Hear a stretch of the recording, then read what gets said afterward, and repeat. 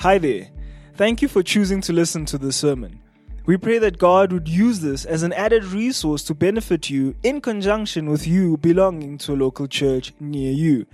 This sermon was preached at Central Baptist Church, Pretoria. 130 years of believers loving God, caring for one another, and impacting the world. If you have your Bibles, turn with me to Hebrews chapter 3, and I think this is the pulpit Bible. Thank you for that, Mark. There we go.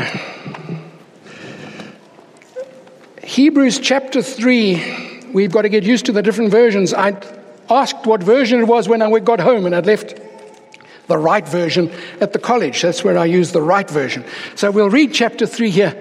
There we go. Thank you, Mariana. Good morning, brothers and sisters. Thank you for the privilege of joining with your family today. So let's read Hebrews chapter 3. Therefore, holy brothers and sisters, you who share in a heavenly calling, consider Jesus, the apostle and high priest of our confession, who was faithful to him who appointed him, just as Moses also was faithful in all God's house. For Jesus has been counted worthy of more glory than Moses, as much more glory as the builder of a house has more honor than the house itself. For every house is built by someone, but the builder of all things is God. Now Moses was faithful in all God's house as a servant, to testify to the things that were to be spoken later. But Christ is faithful over God's house as a son, and we are his house, if indeed we hold fast our confidence and our boasting in our hope. Therefore, as the Holy Spirit says, today, if you hear his voice, do not harden your hearts as in the rebellion on the day of testing in the wilderness, where your fathers put me to the test and saw my works for 40 years. Therefore I was provoked with that generation and said, they will always go astray in their heart. They haven't known my ways. As I swore in my wrath, they shall not enter my rest. Take care, brothers and sisters, lest there be in any of you an evil, unbelieving heart, leading you to fall away from the living God. But exhort one another every day, as long as it's called today, that none of you may be hardened by the deceitfulness of sin. For we've come to share in Christ, if indeed we hold our original confidence firm to the end.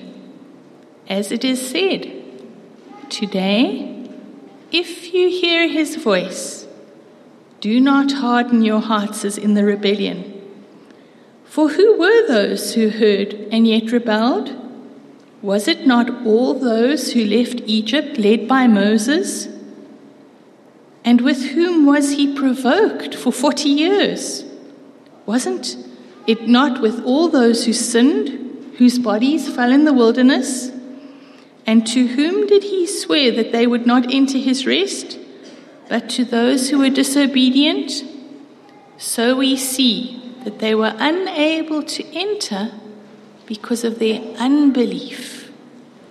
May it be true that we hear his voice today. Amen. Thank you, Mariana. Thank you. Thank you so much. I remember when I came to this church, Mariana and I were just newly married, and it was wonderful. I had twinkles in my eyes. She was the most beautiful lady in the world, still is. But it was wonderful to be married. We had our first child here, and I discovered that marriage starts off great, but then that thing comes in called hard work, and then we have all those ups and downs of life. And when we start off in marriage, you kind of look at the other person who says, I'm so in love, nothing can go wrong. And then when the difficulties come, you think, oi, Is this the same person I married, And you ask those questions. And it's a little bit like that with the Christian life. When we start off, when we receive the incredible free gift of God's grace, we go, wow, God loves me. I'm forgiven of all my sins. I'm transformed. And we see the change in our lives, and we're so excited. We even go and have a bath in public with our clothes on, and we call it baptism. And we have all sorts of wonderful things happen to us. And we just so in love with the Lord.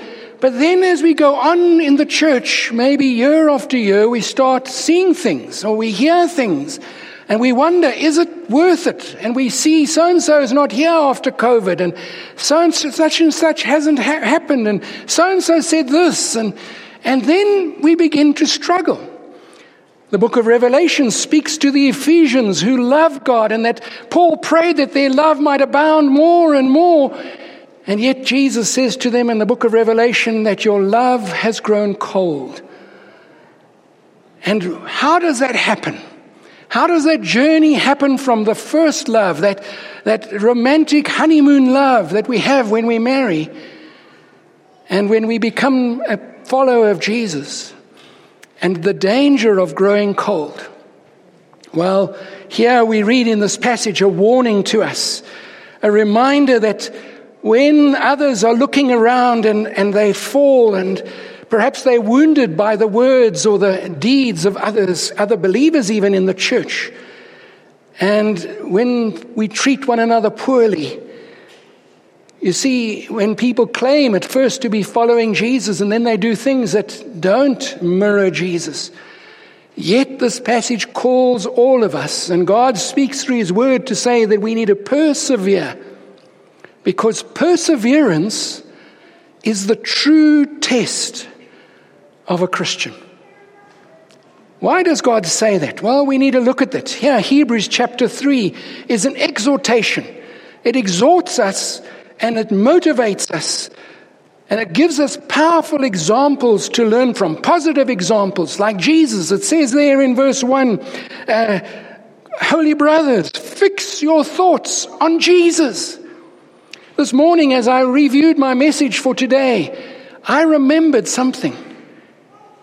That the last message I preached before I left here as an assistant pastor in this church was that message, fix your eyes on Jesus, Hebrews 11. And God again has given me this passage early in the week when I was asked, what am I going to be preaching on? And it's a similar passage now from Hebrews chapter 3. The reminder here to fix your thoughts on Jesus. Because the author of Hebrews, probably Paul, but whoever it was, reminds us that the ultimate positive example is Jesus. That when you think I can't put another foot in front of the next, I can't keep going, look to Jesus. We are to look to Him in all things. He went through everything. Though He had all the riches of heaven, He humbled Himself and became a man and dwelt among us, and we beheld the glory of the only begotten Son of God. And then He died on a cross where He could have called down 10,000 angels. He became as nothing. And now, as He's risen from the dead on the third day, and victory has been proclaimed through all ages, now He is ascended to the right hand of the Father, and every knee will bow, our knees, and every other knee in the whole universe. And we will proclaim Him as Lord, for He is almighty, and we are to look to Him. And we look to the positive example of Jesus. And this passage goes back and says, but also learn from the negative examples. Go back to Psalm 95, it says, and look at what God did in the Exodus. And look at how Psalm 95 sums it up, and learn from that. That you have both the positive and negative here. And so this Hebrews 3 teaches us that faithfulness is encouraged by a healthy focus on Jesus, and can be negatively affected by our own sinfulness and by unbelief. Even here we are warned. But when we come into the body of Christ, when we do not forsake the gathering together of God's people, we don't miss a service, we don't miss a Sunday for anything. We keep going, one foot in front of another. Is Pastor Charles running the comrades this year? Not, okay, that must be a first, but, think of the comrades runners. There are those guys out there now, just putting one foot in front of another, trying to get to the finish line. Some of you have run it, I know that. And we can watch them on the television, but the point is this passage calls us to the same sort of perseverance. And so the question really is three things today, and I want us to look at those. From this passage, firstly, is are you truly a Christian? So we look at what is a true Christian, firstly. Secondly, we look at beware of false and true assurance. There is an assurance we can have as Christians, but there's also a false assurance. And thirdly, we're going to look at what we are to do is to take on faithfulness. So let's look at this passage and open it up together this morning together. Firstly, are you truly a Christian? You see, we are told there in verse 1 that we are sharers in the heavenly calling. Verse 14 says, you have come to share in Christ. Notice that little word, if. If you hold firmly till the end the confidence you had at first. If you're truly a Christian, so how do we interpret these conditional statements that are made in verse 6 in particular and verse 14? Well, the author addresses us corporately as Christians, and he says, we as his house in verse 6, and we have come in verse 14, and the context is to us as a church, where we gather together as the body of Christ, some of us as hands, and some of us flapping lips up front here, and all of us needed in the body of Christ, as we come together as a group of Christ followers, we need to know that there is a truth. If point A is true, if point B is true. So what does it say here? Point A is true, if point B is true. Firstly, we are Christ's house, provided we hold on to. Or we have come to be sharers in Christ, says verse 14, if we hold firmly to the end.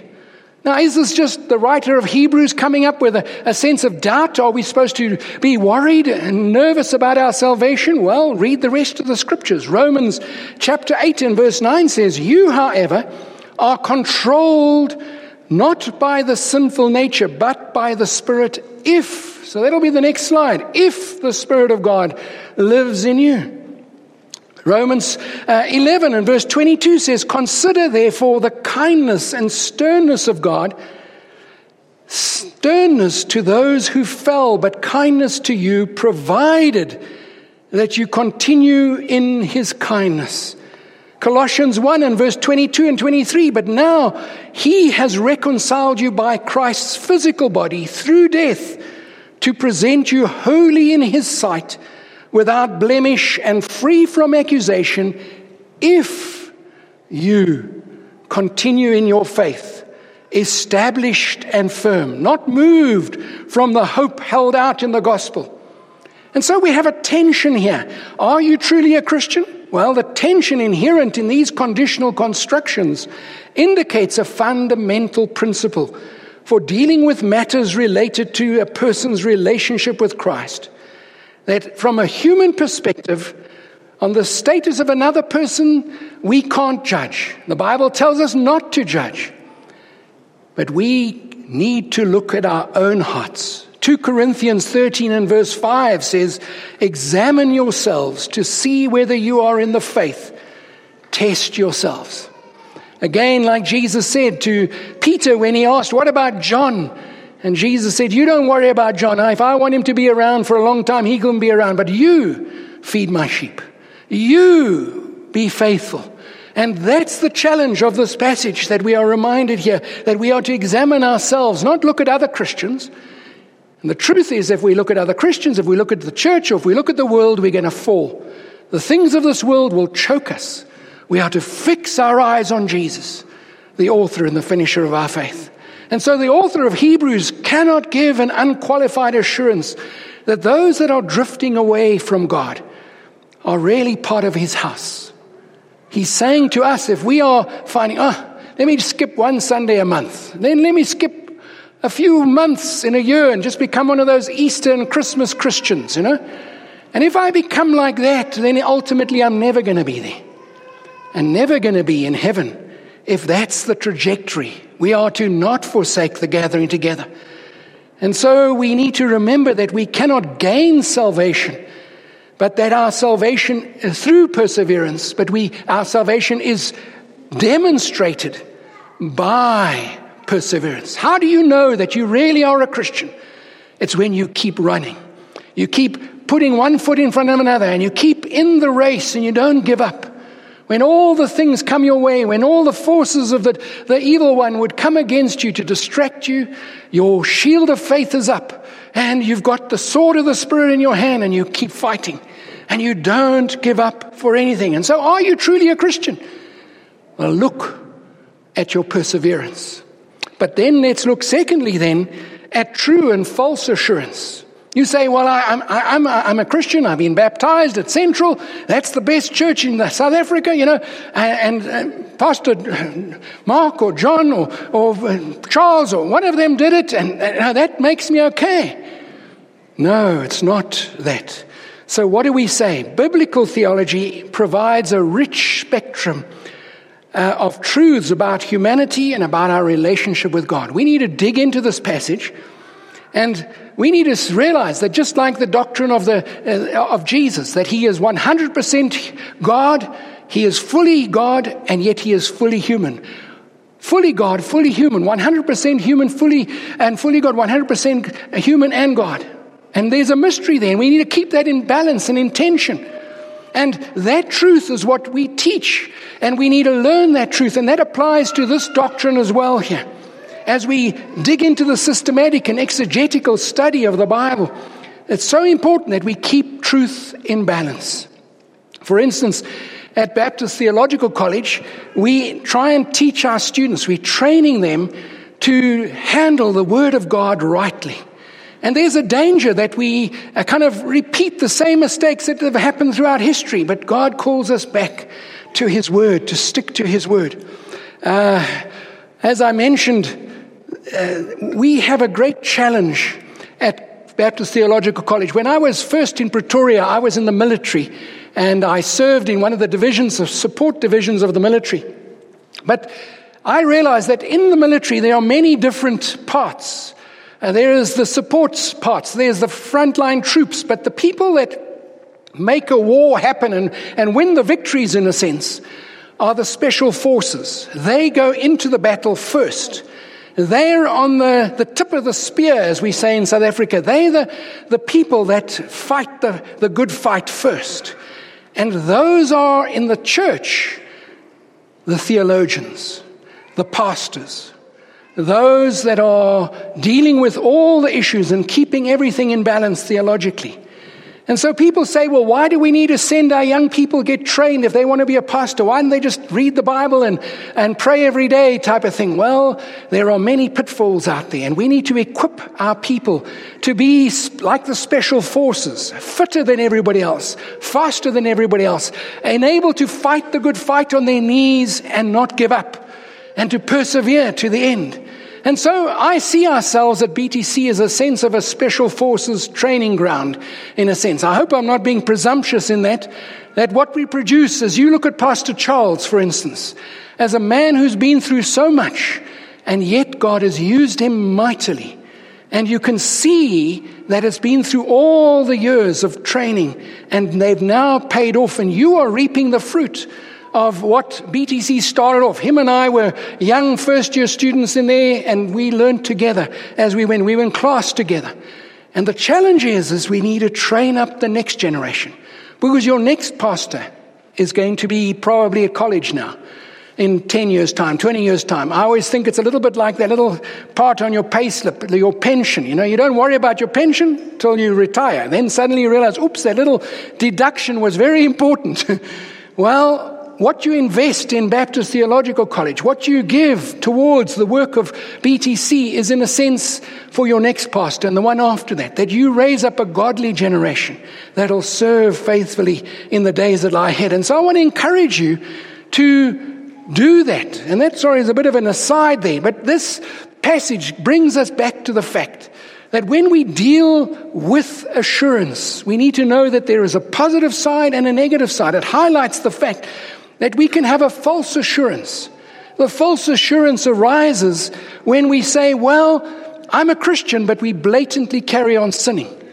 We carry on living just like the world, but we say, but I prayed a prayer. I felt tingles or, down my spine, or I was even baptized in this church. But we live like the world.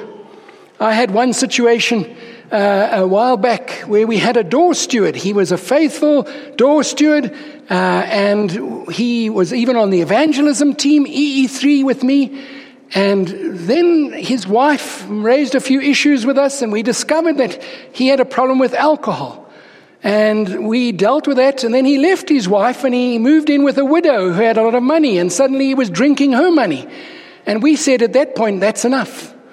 And he said, I'll go to another church. And he left, and we had to discipline him in terms of biblical church discipline. And I remember the meeting where we as a church agreed that this is not biblical behavior, and we prayed for him, and we left him with the Lord.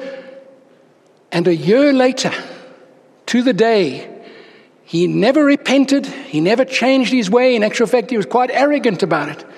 But a year later, on the exact day that we'd prayed and removed him from the church, he was involved in a car accident where his head was severed from his body. And it was like God gave him 12 months exactly to repent. And then it was over. And we need to remember that we can't claim, but I'm a Christian, I've led other people to the Lord. But if we don't really follow Jesus, if we don't live in a relationship with our Lord and Savior, just as we have relationships with one another, surely the God who created us wants a relationship with us. And if we faking it, we're coming to church, being a door steward, being a deacon even, or a pastor even, but we're not living the life in a real relationship with Jesus, then we can have no assurance. And so that's why Romans 6 and verse 1 to 4 remind us that our relationship with Christ involves a reckoning of ourselves as dead to sin, denying sin's mastery over the mortal body. In other words, God's grace to us provides a means of freedom from sin. That when we're in the habit of sin, we cry out to Jesus and we say, "Oh Lord Jesus, deliver me. Set me free." And we see the power of God transforming us in every area of our lives. But as Romans 6 says here, it's a freedom from sin, not a freedom to sin. It doesn't excuse us to say, well, I'm saved by Jesus, now I can live like I like. No, we take hold of this grace and we now live a new life, living and are transformed day by day by the grace of God.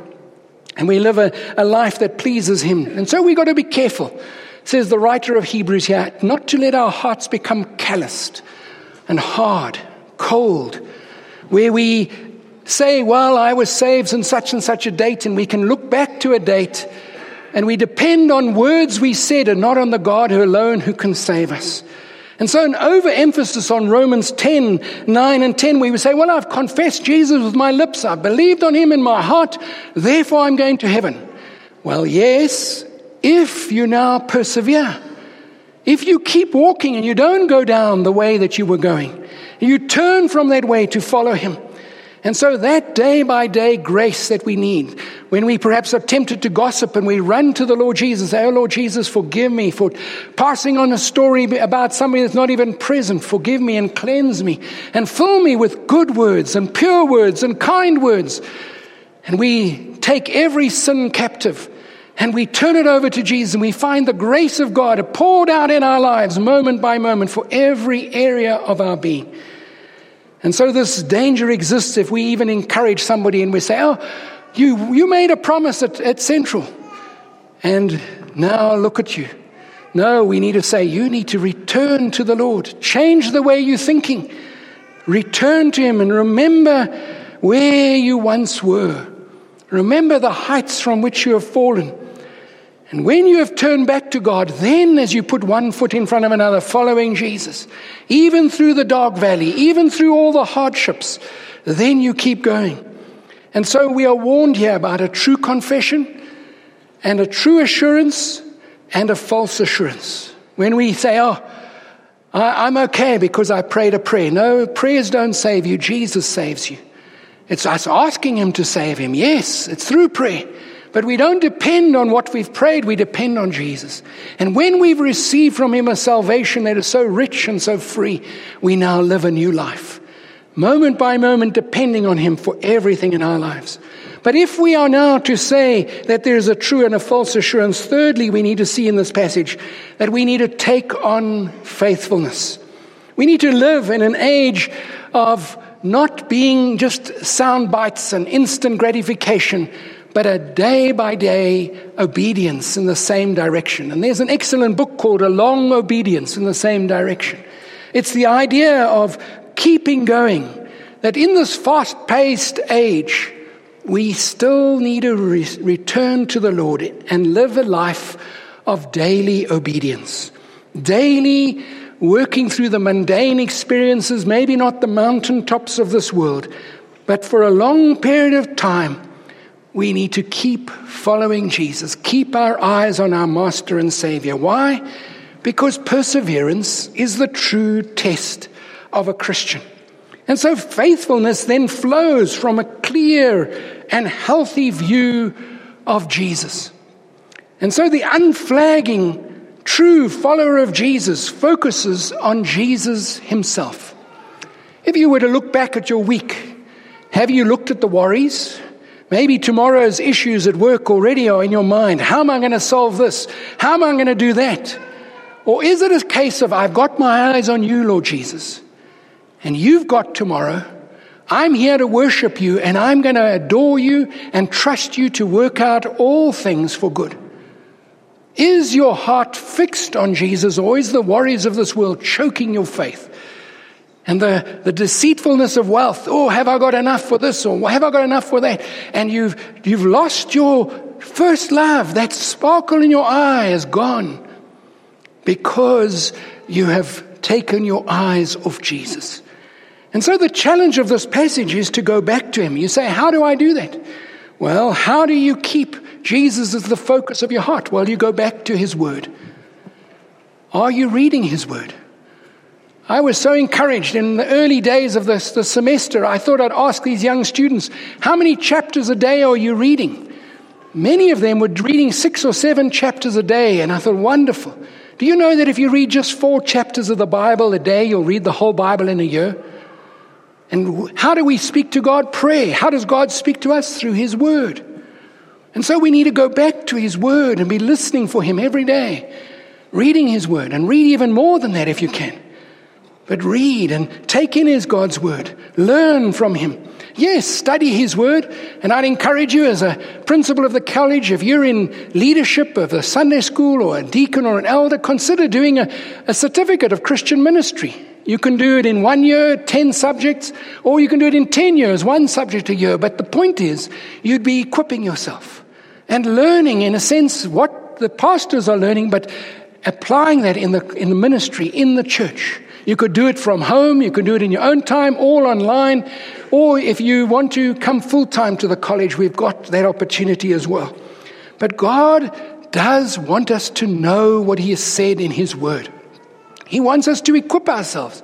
So yes, read the Bible, and then pray and obey. Do what he has told you to do. What is the last thing God told you to do? If you feel like God is not speaking to you, then go back and ask yourself the question, what was the last thing that God told me to do?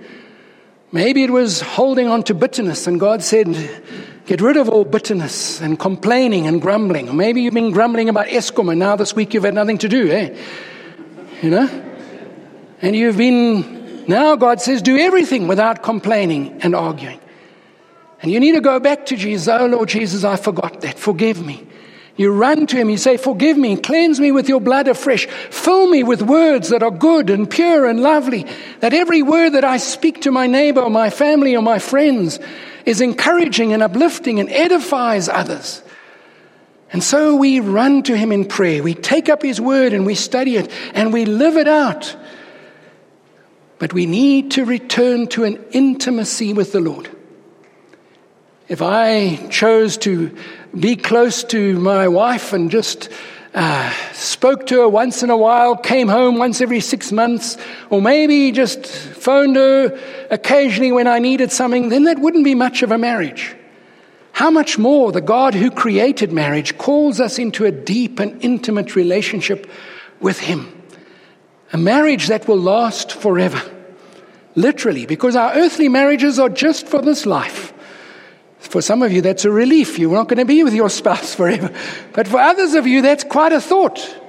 That marriage is just a privilege for this life. It's a laboratory where you learn how to live forever with others and get on with them.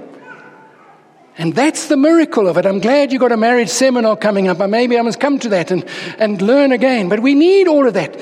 But the point that I'm trying to say here is we need an intimate relationship, because the most frightening words in the Bible for me is where Jesus said, but Lord, we've cast out demons, we've served in the church, we've done this and we've done that. And Jesus said to them, but I never knew you. Depart from me. If you've done miracles and if you've served faithfully, but you do not know Jesus personally, then you're in great eternal danger. And you might fool everybody, be a door steward like that man was. For years he was in the church.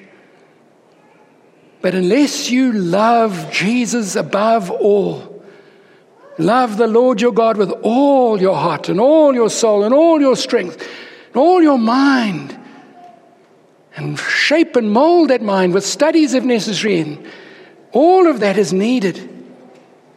You see, holy living is not an abrupt living. It's coming to be with God and talking with Him day by day. It's spending more and more time with Him, growing in that relationship. So how can we end this message? Well, let me remind you of what Paul said in 2 Timothy 4 and verse 7.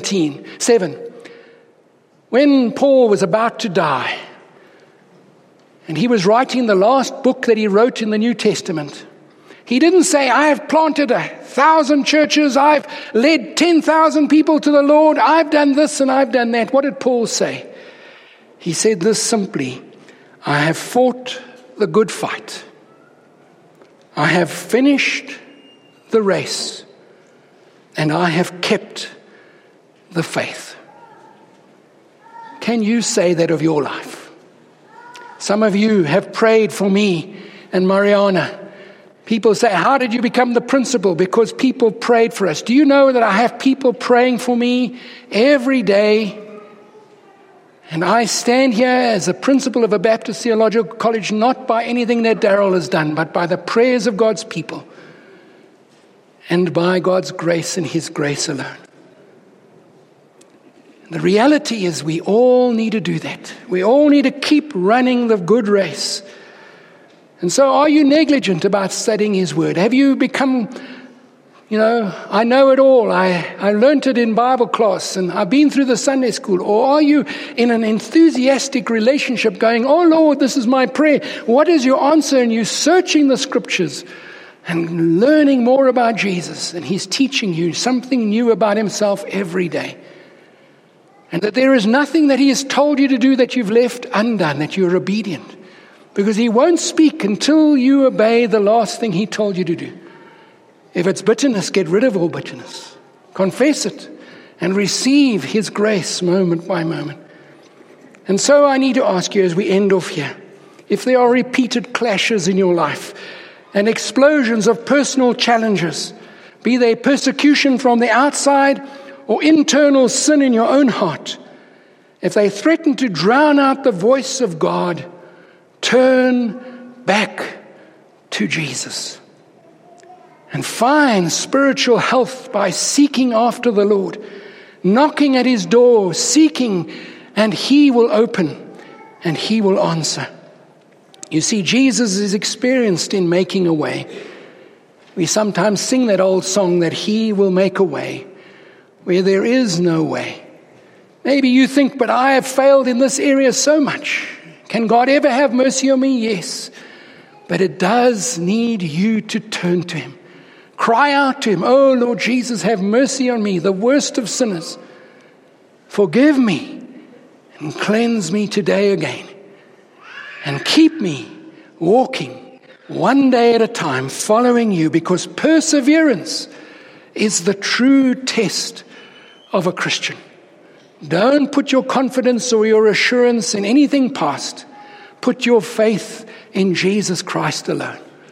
He alone can keep you, as we say in the benediction. Now unto him who is able to keep you from falling, and then one day to present you before his glorious presence without a single spot or blemish. Imagine a beautiful bride's dress, white and spotless. That's how we will be for Jesus, our bridegroom.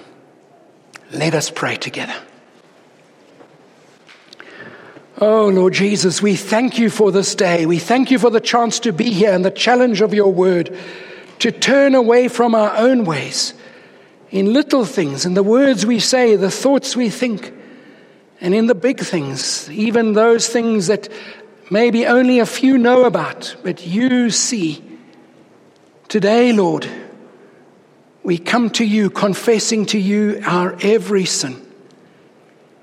And we know that you are just and you are faithful, not only to forgive us, but to cleanse us from all unrighteousness, and then to present us before your presence without spot or blemish. And so, Lord Jesus, we come to you. Have mercy on us, a sinner. Remember us, each one, even in your kingdom now. And meet with us. May this day not just be another day, but may we be sure of our relationship with you by our daily intimate walk with you, putting one foot in front of another, following you, Lord Jesus. For this we pray in your all-powerful name, the name of Jesus Christ alone. Amen. Thank you for listening to this sermon. Find out more about Central Baptist Church at www.central.org.za.